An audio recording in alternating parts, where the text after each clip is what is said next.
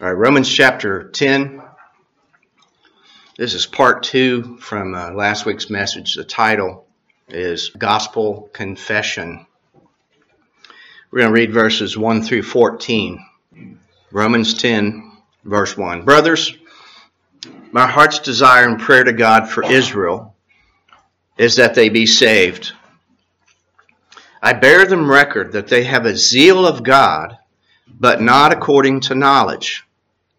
For they, being ignorant of God's righteousness and going about to establish their own righteousness, have not submitted themselves to the righteousness of God. For Christ is the end of the law for righteousness for everyone who believes. Moses writes of the righteousness which is of the law. The man who does those things shall live by them. But the righteousness of faith says this, do not say in your heart, who shall ascend into heaven? That is, to bring Christ down. Or, who shall descend into the deep? That is, to bring Christ again from the dead. But what does it say? What does the righteousness of faith say? It says, the word is near you, even in your mouth and in your heart. That is, the word of faith which we proclaim. Because if you confess the Lord Jesus and believe in your heart that God has raised him from the dead, you shall be saved. For with the heart one believes unto righteousness, and with the mouth one confesses unto salvation. The scripture says, everyone believing on him shall not be put to shame. For there is no difference, both Jew and Greek, for the same Lord over all is rich to all who call on him. Whosoever shall call upon the name of the Lord will be saved. How then shall they call on him in whom they have not believed? And how shall they believe on him in whom they have not heard? And how shall they hear without preaching? And how shall they preach unless they are sent? As it is written, how beautiful are the feet of those who preach the gospel of grace and bring glad tidings of good things. Now, last week, we covered a lot last week, and these two messages do go together. I can't re-preach last week's message. There's no time. But last week we read the same text that we read now. And we went back into the last chapter before that, in chapter 9, and read verses 30 through 33 and looked at some of those things in its context. Then we went to Romans 1, 16 and 17 and talked about that vital ingredient that you cannot have missing from the gospel, the righteousness of God revealed. We talked about what that was. That's the very righteousness of Christ that he has merited and earned by what he did as he lived here on earth, his person and his work. The whole merit of his work is establishing a righteousness that is to be charged to the account of his people so that they can be declared righteous. So we explained what that was in detail. That's the power of God unto salvation. And that's why it's the power of God unto salvation, because in the gospel is that righteousness of Christ revealed in it. Then we went to Romans 3, verses 21 through 31, and we showed the person and work of Christ, that action, how that he performed the gospel. It's all over the scripture, but we stayed in Romans for all these things.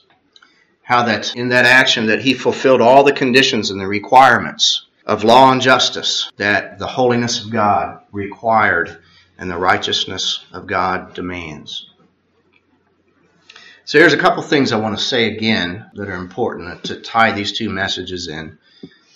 And if you haven't listened to last week's message, go back and check it out. These two things vitally are connected together, part 1 and part 2. We talked about the scripture twisting of today's religion out there, how that it is mainly in two areas of what the gospel is. The gospel is rarely defined. We defined it last week, and we'll talk about it some more this week. What the gospel is and how a person is saved. Those, I believe, are the two most perverted things that are twisted from the Scripture in false religion. That's how false religions are developed, because of those two things. Also mentioned that this section of Romans, especially verses 8 through 13, those are the ones we're going to be primarily concentrating on today, I believe is the second most misinterpreted text in the Scripture, right behind John 3:16. So, because of time, we're going to be talking some gospel through here, we always do, but we can't cover as much as we did last week. We got pretty specific, pretty detailed, and it took 50-some minutes, so can't bring all that back this week, but we're going to integrate some of that in there as we go along. Now, let me make this statement. Salvation is completely, 100% unconditional on the part of human beings. It's unconditional. That's what grace is. All the conditions of salvation were completed and finished by the person and work of the Lord Jesus Christ. So that is the good news of the gospel, the fact that it is done outside of ourselves, and it's something that's finished. It's an objective truth outside of ourselves. We can't affect it. It is an unchanging, eternal truth, what has happened there, the everlasting gospel, the gospel of grace, the gospel of Christ, God's gospel of free and sovereign grace. That's it right there, that it is something done by Christ that we can't affect. And faith, or believing, is how we enter in consciously and have the awareness of knowing God and entering into this communion and union with God and this relationship whereby we have been reconciled to God. We are not enemies anymore. Now we are God's friend, and we have the mediator, Christ, who has done this work, and we spend the rest of our life living by faith, by the power of the Spirit. And this gift of faith that brings us into this is not an offer, but it is a gift that is worked in the person powerfully by the Spirit of God through the means of the gospel. With every sentence of things that we have said so far, we've done messages on, hour-long messages on each sentence. So I hope you're catching all this stuff as we go along. Now, this message should expose a lot of problems that people have a bias, a preconceived notions that they read into this text in Romans 10. But before we do that, I just want to show, and we've done this several times before, there are two basic views of what Christ did while he was here on earth. There are several views, but these are the basic ones that are boiled down.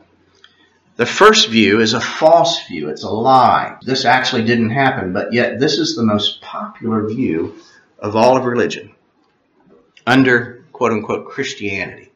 This is the popular false view that the majority of so-called Christians believe. That Christ died for all people without exception, and he renders them savable, potentially savable, based on future conditions that are fulfilled by them.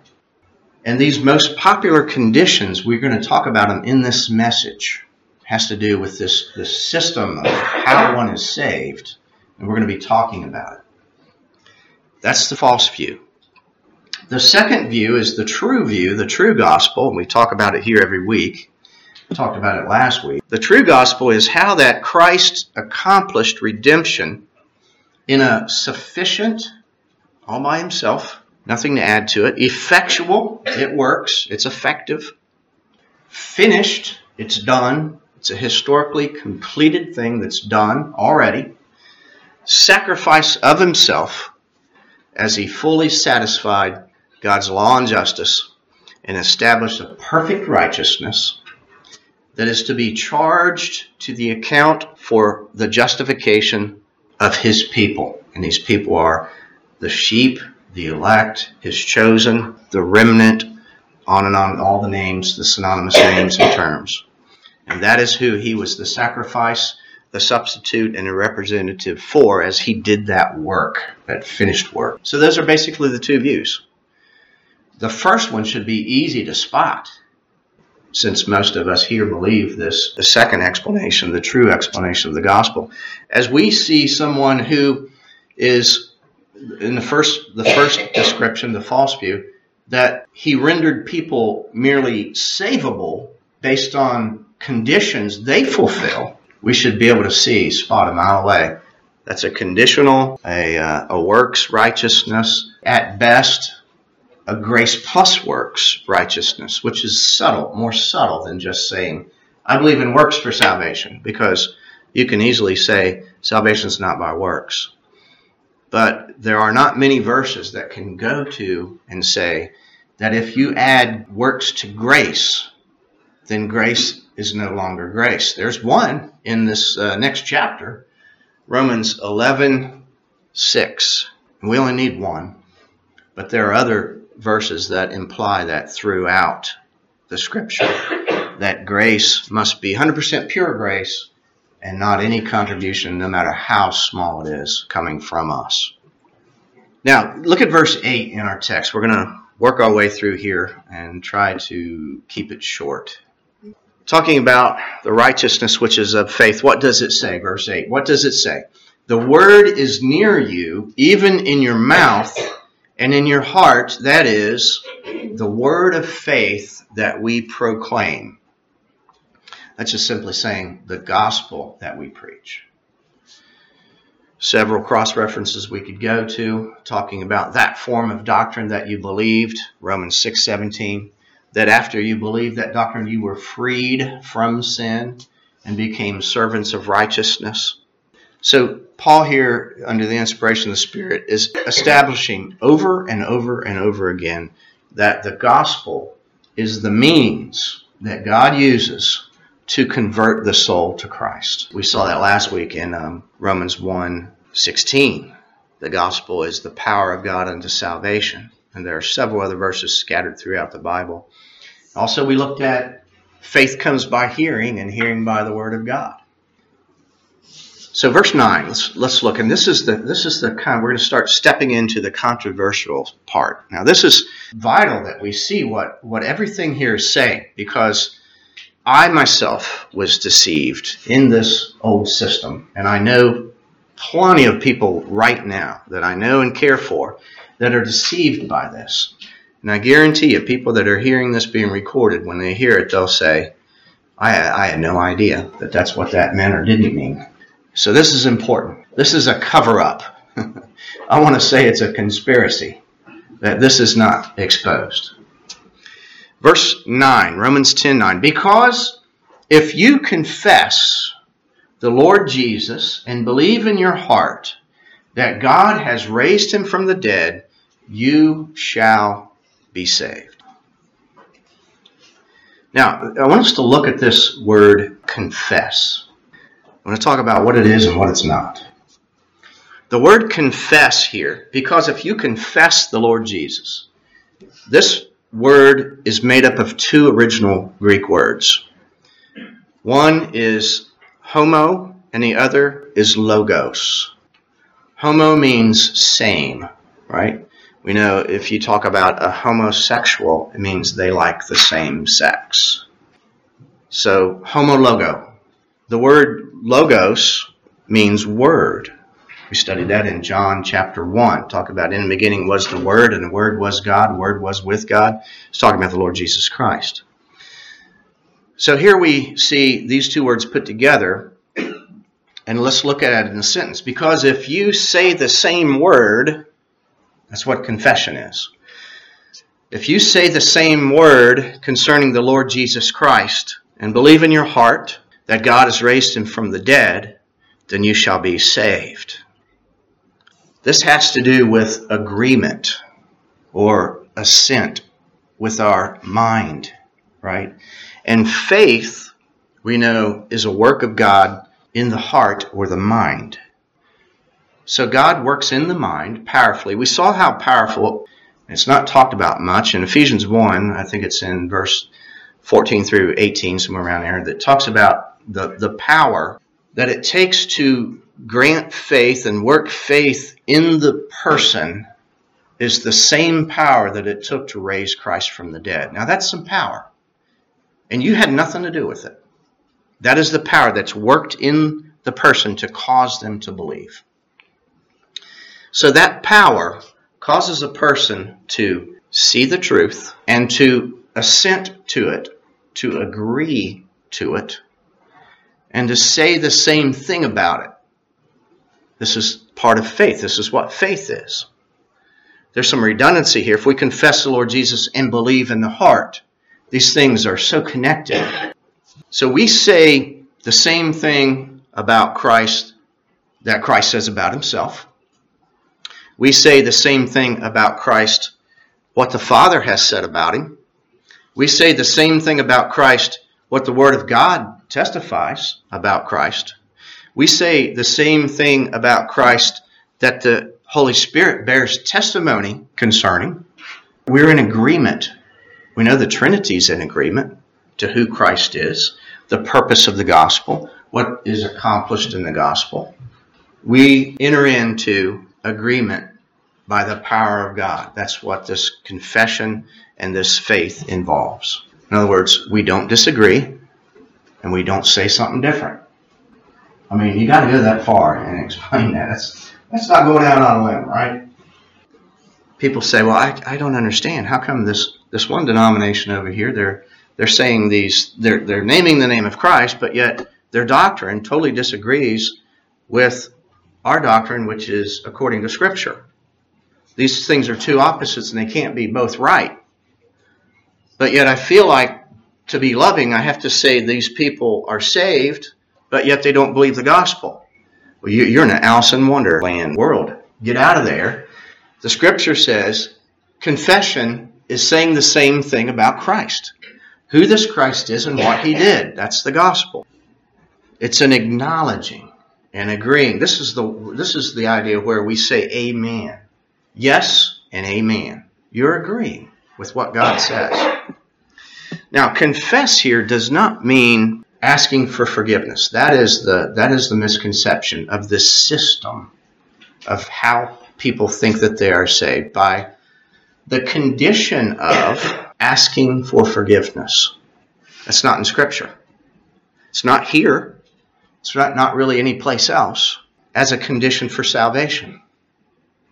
First of all, in the introduction, we said there's no conditions for salvation, that Christ fulfilled all the conditions, and that's the good news of the gospel. Well, here, what I think a lot of times Protestants and Baptists and non-denominational people have maybe perhaps taken some type of a system. They've pulled out parts of the Roman Catholicism system and have applied it to the quote-unquote evangelical church.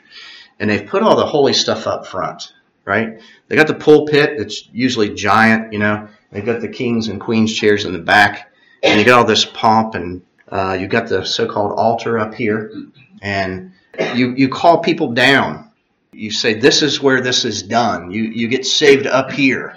And the preacher, he almost acts like a priest. And this is the system. And if it's not in a building that's set up religiously like that, it can be in the minds of people as the dude is on TV or on the radio, and he sets that up for them to make a religious move to do this type of a confession. Set up a system where he says, all right, confess, or in other words, he says, just ask Jesus to come into your heart and ask for forgiveness, and you'll be saved. Nothing in here says that. It does not say it. There's nothing in here that says that. Zero. So it's not a makeshift Protestant confessional booth where you ask for forgiveness or start naming your sins. You don't have time. You don't have time to name your sins. You don't even know all your sins anyway. You can't remember all the sins you've committed. Here it says, not asking for forgiveness or naming your sins. It says, if you confess the Lord Jesus, this person, the person of the gospel, you say the same thing about him, who he is and what he did. That's what this is all about. Let's not jerk this out of its context. All right, first question. Which Lord Jesus? Which one? There's several today. Historically, there have been several in the minds of people. There are counterfeits out there, false Christs that are being taught by the majority of Christianity. You can follow along if you want to. I just want to prove this out real quick. 2 Corinthians 11. We're going to go to like three texts, that 2 or 3 texts that talk about this.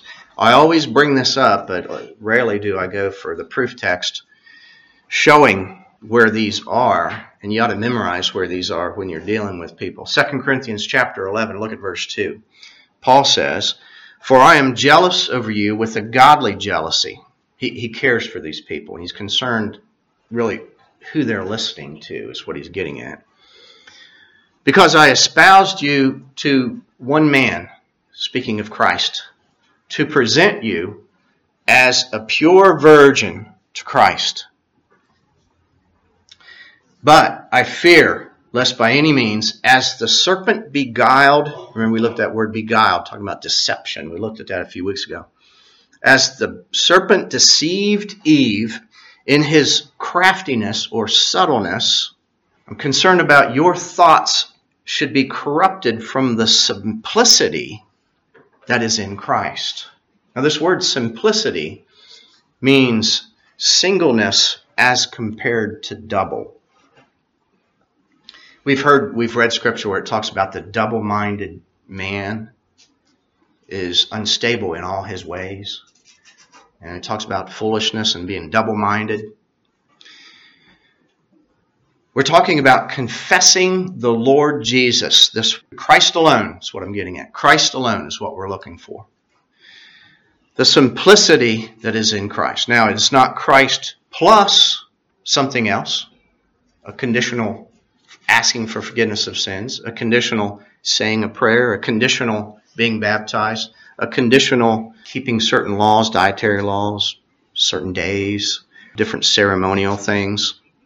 It's none of that. It's the singleness that is in Christ. You're complete in Christ. He's saying these people had double mind. They had their mind on Christ and their mind was split. And the true Christ won't allow splits. It's all or nothing. Verse 4. "For if indeed the one coming," he's talking about these others that maybe these people have been exposed to, that are hearing messages from other people. And I myself worry about this too. We're pretty free here, I don't have any rules, like don't listen to anybody else but me. I have people that I recommend you listen to. And most of you are sharp enough that you can kind of wander around and listen to people, and then a lot of times you'll report back to me, and if you find somebody good, you'll tell me. If you find somebody that's off, you'll tell me too. And but this is a danger of people in the church, in churches, to being beguiled or deceived subtly by other preachers that don't care for your souls. And that's what Paul was saying here. I'm jealous of these people that are lying to you. We've had some people leave here that have been caught up in heresies that all of you here are against. It's happened over the year. So it talks about these others that are coming proclaims another Jesus whom we have not proclaimed. Or you've received another spirit which you did not receive. Or another gospel which you never accepted. And then he goes on to says, you might well endure these. He's kind of saying, I don't understand why you're putting up with these guys. These other people that are lying to you with another Jesus, another spirit, another gospel. I'm jealous because I know the implications and the results of what this will end up being if you end up falling for another Christ, another spirit, another gospel, and you persevere in that lie and die in that state. It's proof that that's what you believe, and you don't believe the truth of the gospel. You are an apostate. You've left the faith. If you go in this direction, is what he's saying. He says the same thing in Galatians chapter 1, just a few pages over. Galatians 1, you're very familiar with this one. I marvel, in verse 6, I marvel that you're so soon being removed away from him who called you into the grace of Christ to another gospel. Notice this, which is not another, but some are troubling you and desiring to pervert the gospel of Christ. So when you pervert the gospel, it becomes another gospel, which is not another. Why he says it's not another gospel is because only the gospel is good news. These people are bringing in a quote-unquote gospel that's not good news. It involves conditions and works and laws. And then he goes further here in verse 8. Even if we or an angel from heaven preach a gospel to you besides the one that we originally preached to you, the true gospel, and it says, let him be accursed. He includes himself. He says, we or an angel. Paul, maybe his inner circle of buddies that traveled with him, if I somehow go astray and preach a different gospel, let me be accursed, because there's only one, and all these others are not true gospels, which are the power of God unto salvation. He says it again. He's redundant. He almost repeats the same thing in verse 9. As we said before, now I say again, if anyone preaches a gospel to you besides what you've received, the one originally, let him be accursed. The word accursed means, it's anathema. It means damned, condemned or damned. In other words, he's saying this is not a secondary issue. This is verse 6 is where he started this, right out of the gate, because it was a problem. And we know in those churches of Galatia there, in that area, there were false teachers that slowly crept in by stealth, adding to the work of Christ to make salvation complete by dietary laws, keeping of certain holy days, and by the rite of circumcision in order to be righteous. Fill in the blank today. Things that you can add to the work of Christ that people think makes them complete in their righteousness. The reason they reject the gospel is because they don't see a completeness in the work of Christ. They feel that they must do something to finish or complete his work because it's insufficient. That's why when I always talk about the death of Christ, I talk about the sufficiency in and of itself to do the saving, the effectualness of it, and the finishedness of it. It's sufficient, effectual, and finished. And this bars people from adding things to it, right? So to pervert his person or his work, either one, is to turn a message into the false gospel. It is to not confess the Lord Jesus. It's to not say the same word about the Lord Jesus, just to say a different word about the Lord Jesus. 1 John 4. Here's one that specifically deals with his person, that has to do with him coming in the flesh. It's vitally tied to his work because he couldn't do his work if he didn't come in the flesh. 1 John 4:1, Beloved, do not believe every spirit, but try or test the spirits and see that they are of God, because many false prophets have gone into the world. By this you know the Spirit of God, that every spirit that confesses that Jesus Christ has come in the flesh is of God. Every spirit that does not confess, the word confess again, say the same word that God says about it, that Christ has come into the flesh is not of God. And this is the Antichrist you heard is coming, and listen to this, even now is already in the world. The spirit of Antichrist is already back then in the world, which means the spirit of Antichrist is here and now in the world with these lies concerning not confessing the same word about Christ, who he is and what he's done. And then 2 John 1, this is just one line here, one verse. 2 John 1:9 says, everyone transgressing and not abiding in the doctrine of Christ does not have God. He who abides in the doctrine of Christ, he has both the Father and the Son.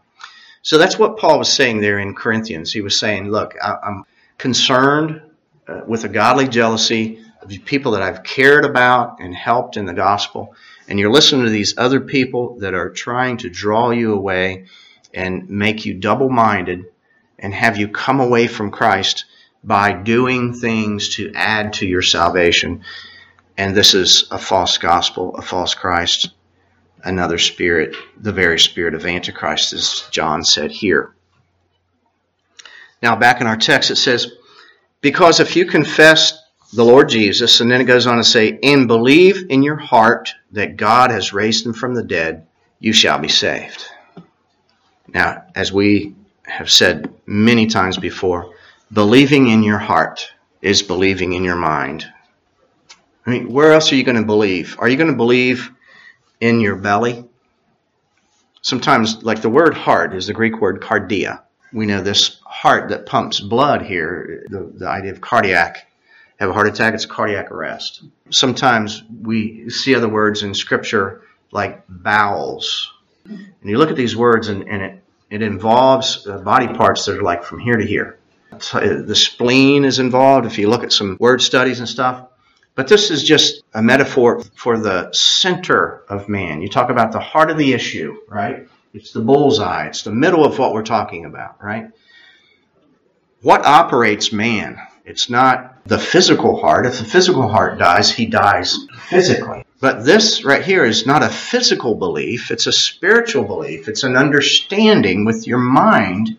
And this is where faith takes place. This is where God creates faith in the mind by, we know, giving a new mind.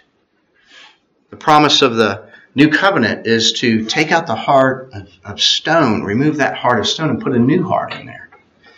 And this is spiritual language concerning the mind. He convinces our minds how to think, what we think of Christ. What we think is what we say. When we think the same thing about Christ, we confess the same thing about Christ. So it's not mystical. It has to do with the mind, the new mind that God gives. Some want to say here that faith goes beyond knowing the truth of the gospel by God's Spirit. I'll give you two quotes.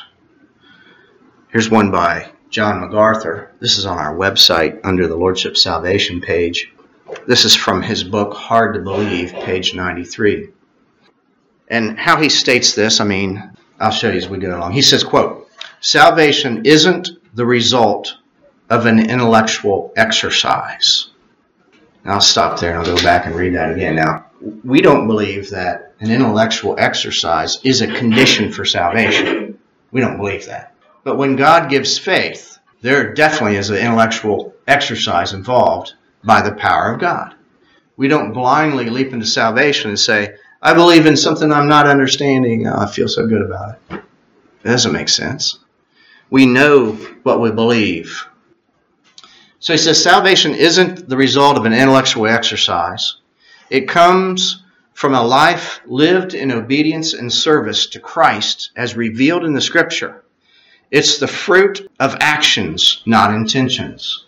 There's no room for passive spectators. Words without actions are empty and futile. The life we live, not the words we speak, determines our eternal destiny. Unquote. John MacArthur, Hard to Believe, page 93. Conditions. All I heard was screaming. Conditions, right? All right, here's another. His buddy, John Piper, from the Pleasures of God book, page 288. Quote, the question to answer, what is faith? It is the most basic one in the whole controversy. It is not a simple mental assent to facts. It is a heartfelt coming to Christ and resting in Him for what He is and what He offers. This view of faith will inevitably wean a person away from sin because faith is a resting in what Christ has to offer, namely the pathway to life. Unquote. All right, so there are some things there that go beyond or past agreement, belief in the truth. There's something more, they say, that needs to come out of it. And they start going towards some type of notice MacArthur said, a heartfelt, as if he starts to separate the heart and the mind, and Piper said, it's not simple mental assent. But yet, when we talk about the gospel, he says, the gospel's simple. Why are you making it so hard? Right? God changes the mind. He gives the new heart. So faith is believing with the heart. That is knowing and agreeing with the truth. We know that contained in the revelation of truth, the believer is given an understanding, right? I'll read this verse. I'll read it several times throughout the year. 1 John 5:20, it says, and we know that the Son of God is come, and he has given us an understanding that we may know him who is true, and that we are in him that is true, in his Son, Jesus Christ. This is the true God and everlasting life. We read in John 17:3, what is everlasting life? It's knowing God. Eternal life is knowing God. And in it, John says, that we're given an understanding to know him. We don't merit knowing him by our own understanding. Now, if this is what some of these guys are saying, I would agree. But if you read in the context, they're saying more than that, because they talk about these actions that result in for future and final salvation. That's what Piper's camping on nowadays, which we're warning people about.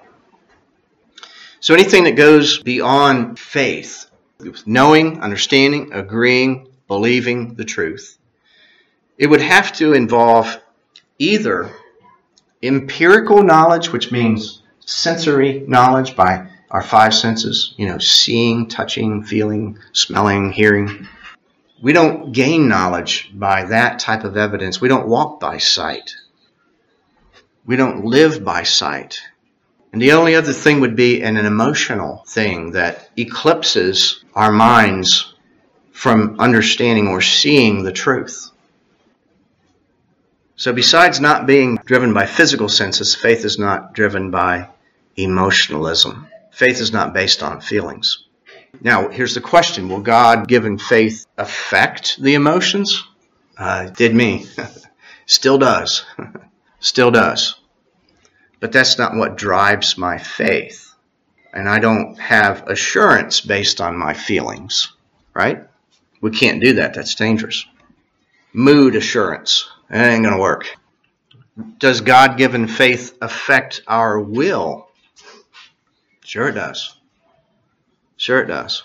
Our will initially, first of all, is changed to come to him, because we're not willing to come to him until he gives us a new heart.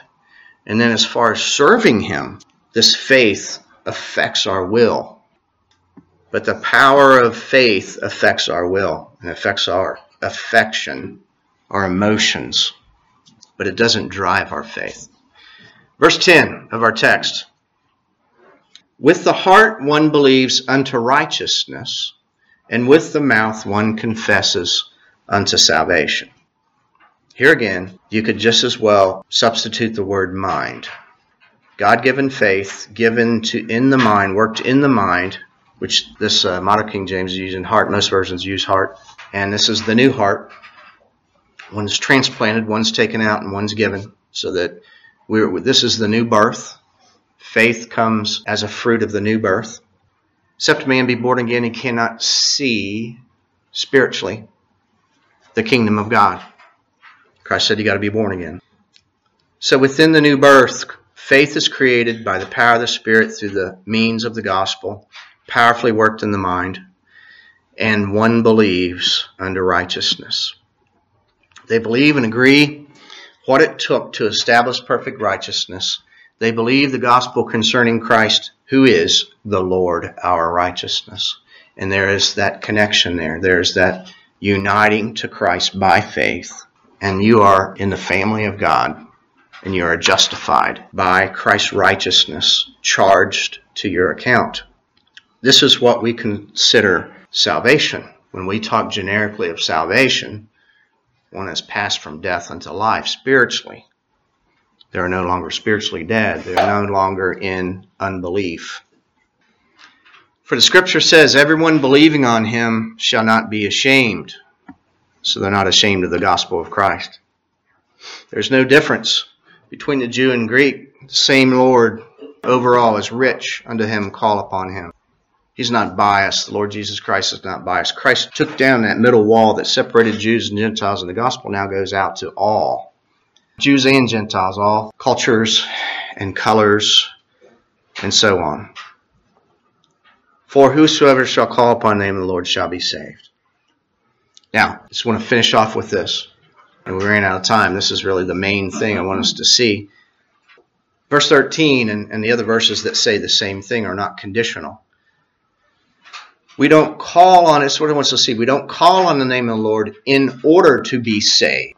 Now somebody says, that's a pretty bold statement. You've said a lot of things that I don't know about that. Well, the next verse explains. This verse should help us out to understand this. How then shall they call upon him in whom they have not believed? If you can understand that question, you can understand that salvation takes place before one calls upon the name of the Lord. Calling upon the name of the Lord is just the natural spiritual instinct, the flow, the fruit of faith. When we talk about salvation, we always, in a conversion experience, we always look to faith. Do you believe? Some people, I've never heard anybody said, I don't know, but I've called on the name of the Lord. The focus is not on calling on the name of the Lord. Always. It's on, do you believe? What hinders me to be baptized? I don't know. You called on the name of the Lord? Now, if you believe with all your heart, right? The whole book of Hebrews is talking about unbelief versus belief. And he didn't camp out on, hey, have you called on the name of the Lord yet? Because you know that's the condition before you can get saved. That's the one sin that's talking about in chapter 10:26. If you sin willfully, you haven't called on the name of the Lord. You see what I mean? It's faith versus no faith. Salvation is focused in on the Lord Jesus Christ, believing on him. Faith in Christ. He just spent like 9 chapters dealing with faith in Christ. All that it took to perform the gospel. These are the things that you believe. And then here at the end, he quotes an Old Testament quote about calling on the name of the Lord. Calling on the name of the Lord is not a condition. It does not save you. It's saying that those that are saved will call on him because they've already believed. That's the point. Don't miss that point. That is the point. They've already believed. Now we know that they've believed because spiritual life has been imparted to them. They've been quickened. They've been regenerated. They've been given spiritual life in order for them to believe. Because before that they couldn't. And Paul takes care of that in different areas. He didn't insert it right here in verse 14, but at least he puts this in here. And these things in verse 14, really, this first sentence undoes that whole conditional system that's been overwhelmingly popular for the last 150 years. People say, you mean you don't give an altar call and have people come down front and say the sinner's prayer? No. And people will say, well, how can people be saved? That's because they believe this section of Scripture is a conditional system that they thought have always been in place. That idea is new. It's about 150 years old. And this is not a conditional system here at all. So when people come forward in this system and they are going through these steps, conditional steps, first of all, the gospel was not preached before that. Otherwise, they wouldn't have this system in place. That means they're calling upon a different Lord. They're confessing a different Lord than the one talked about in this text here. And the one that I talked about last week, the Lord our righteousness, who accomplished salvation by his work. This system here, it's very, very subtle in that a lot of people are just, first of all, they're biased. They just come into this thing and it's a given like it. We just thought people just got saved by the altar call, sinner's prayer. I mean, how else? If you've been brought up in that system, that's the way you think. You don't know any other way. And those people are sincere. and they're excited about it, and they try to get other people to come up, and they can think in their mind the day and the hour and the place where they went up and did the prayer. And the preacher says, you can be assured based on that time and place when you did that, whether you signed a card or you signed the inside of your Bible, all these different things. All that is sincerity and it's zeal, but it's not according to the knowledge of the gospel. Sincerity does not replace the truth. Sincerity is just part of deception. So we'll stop there for now. Any comments or questions?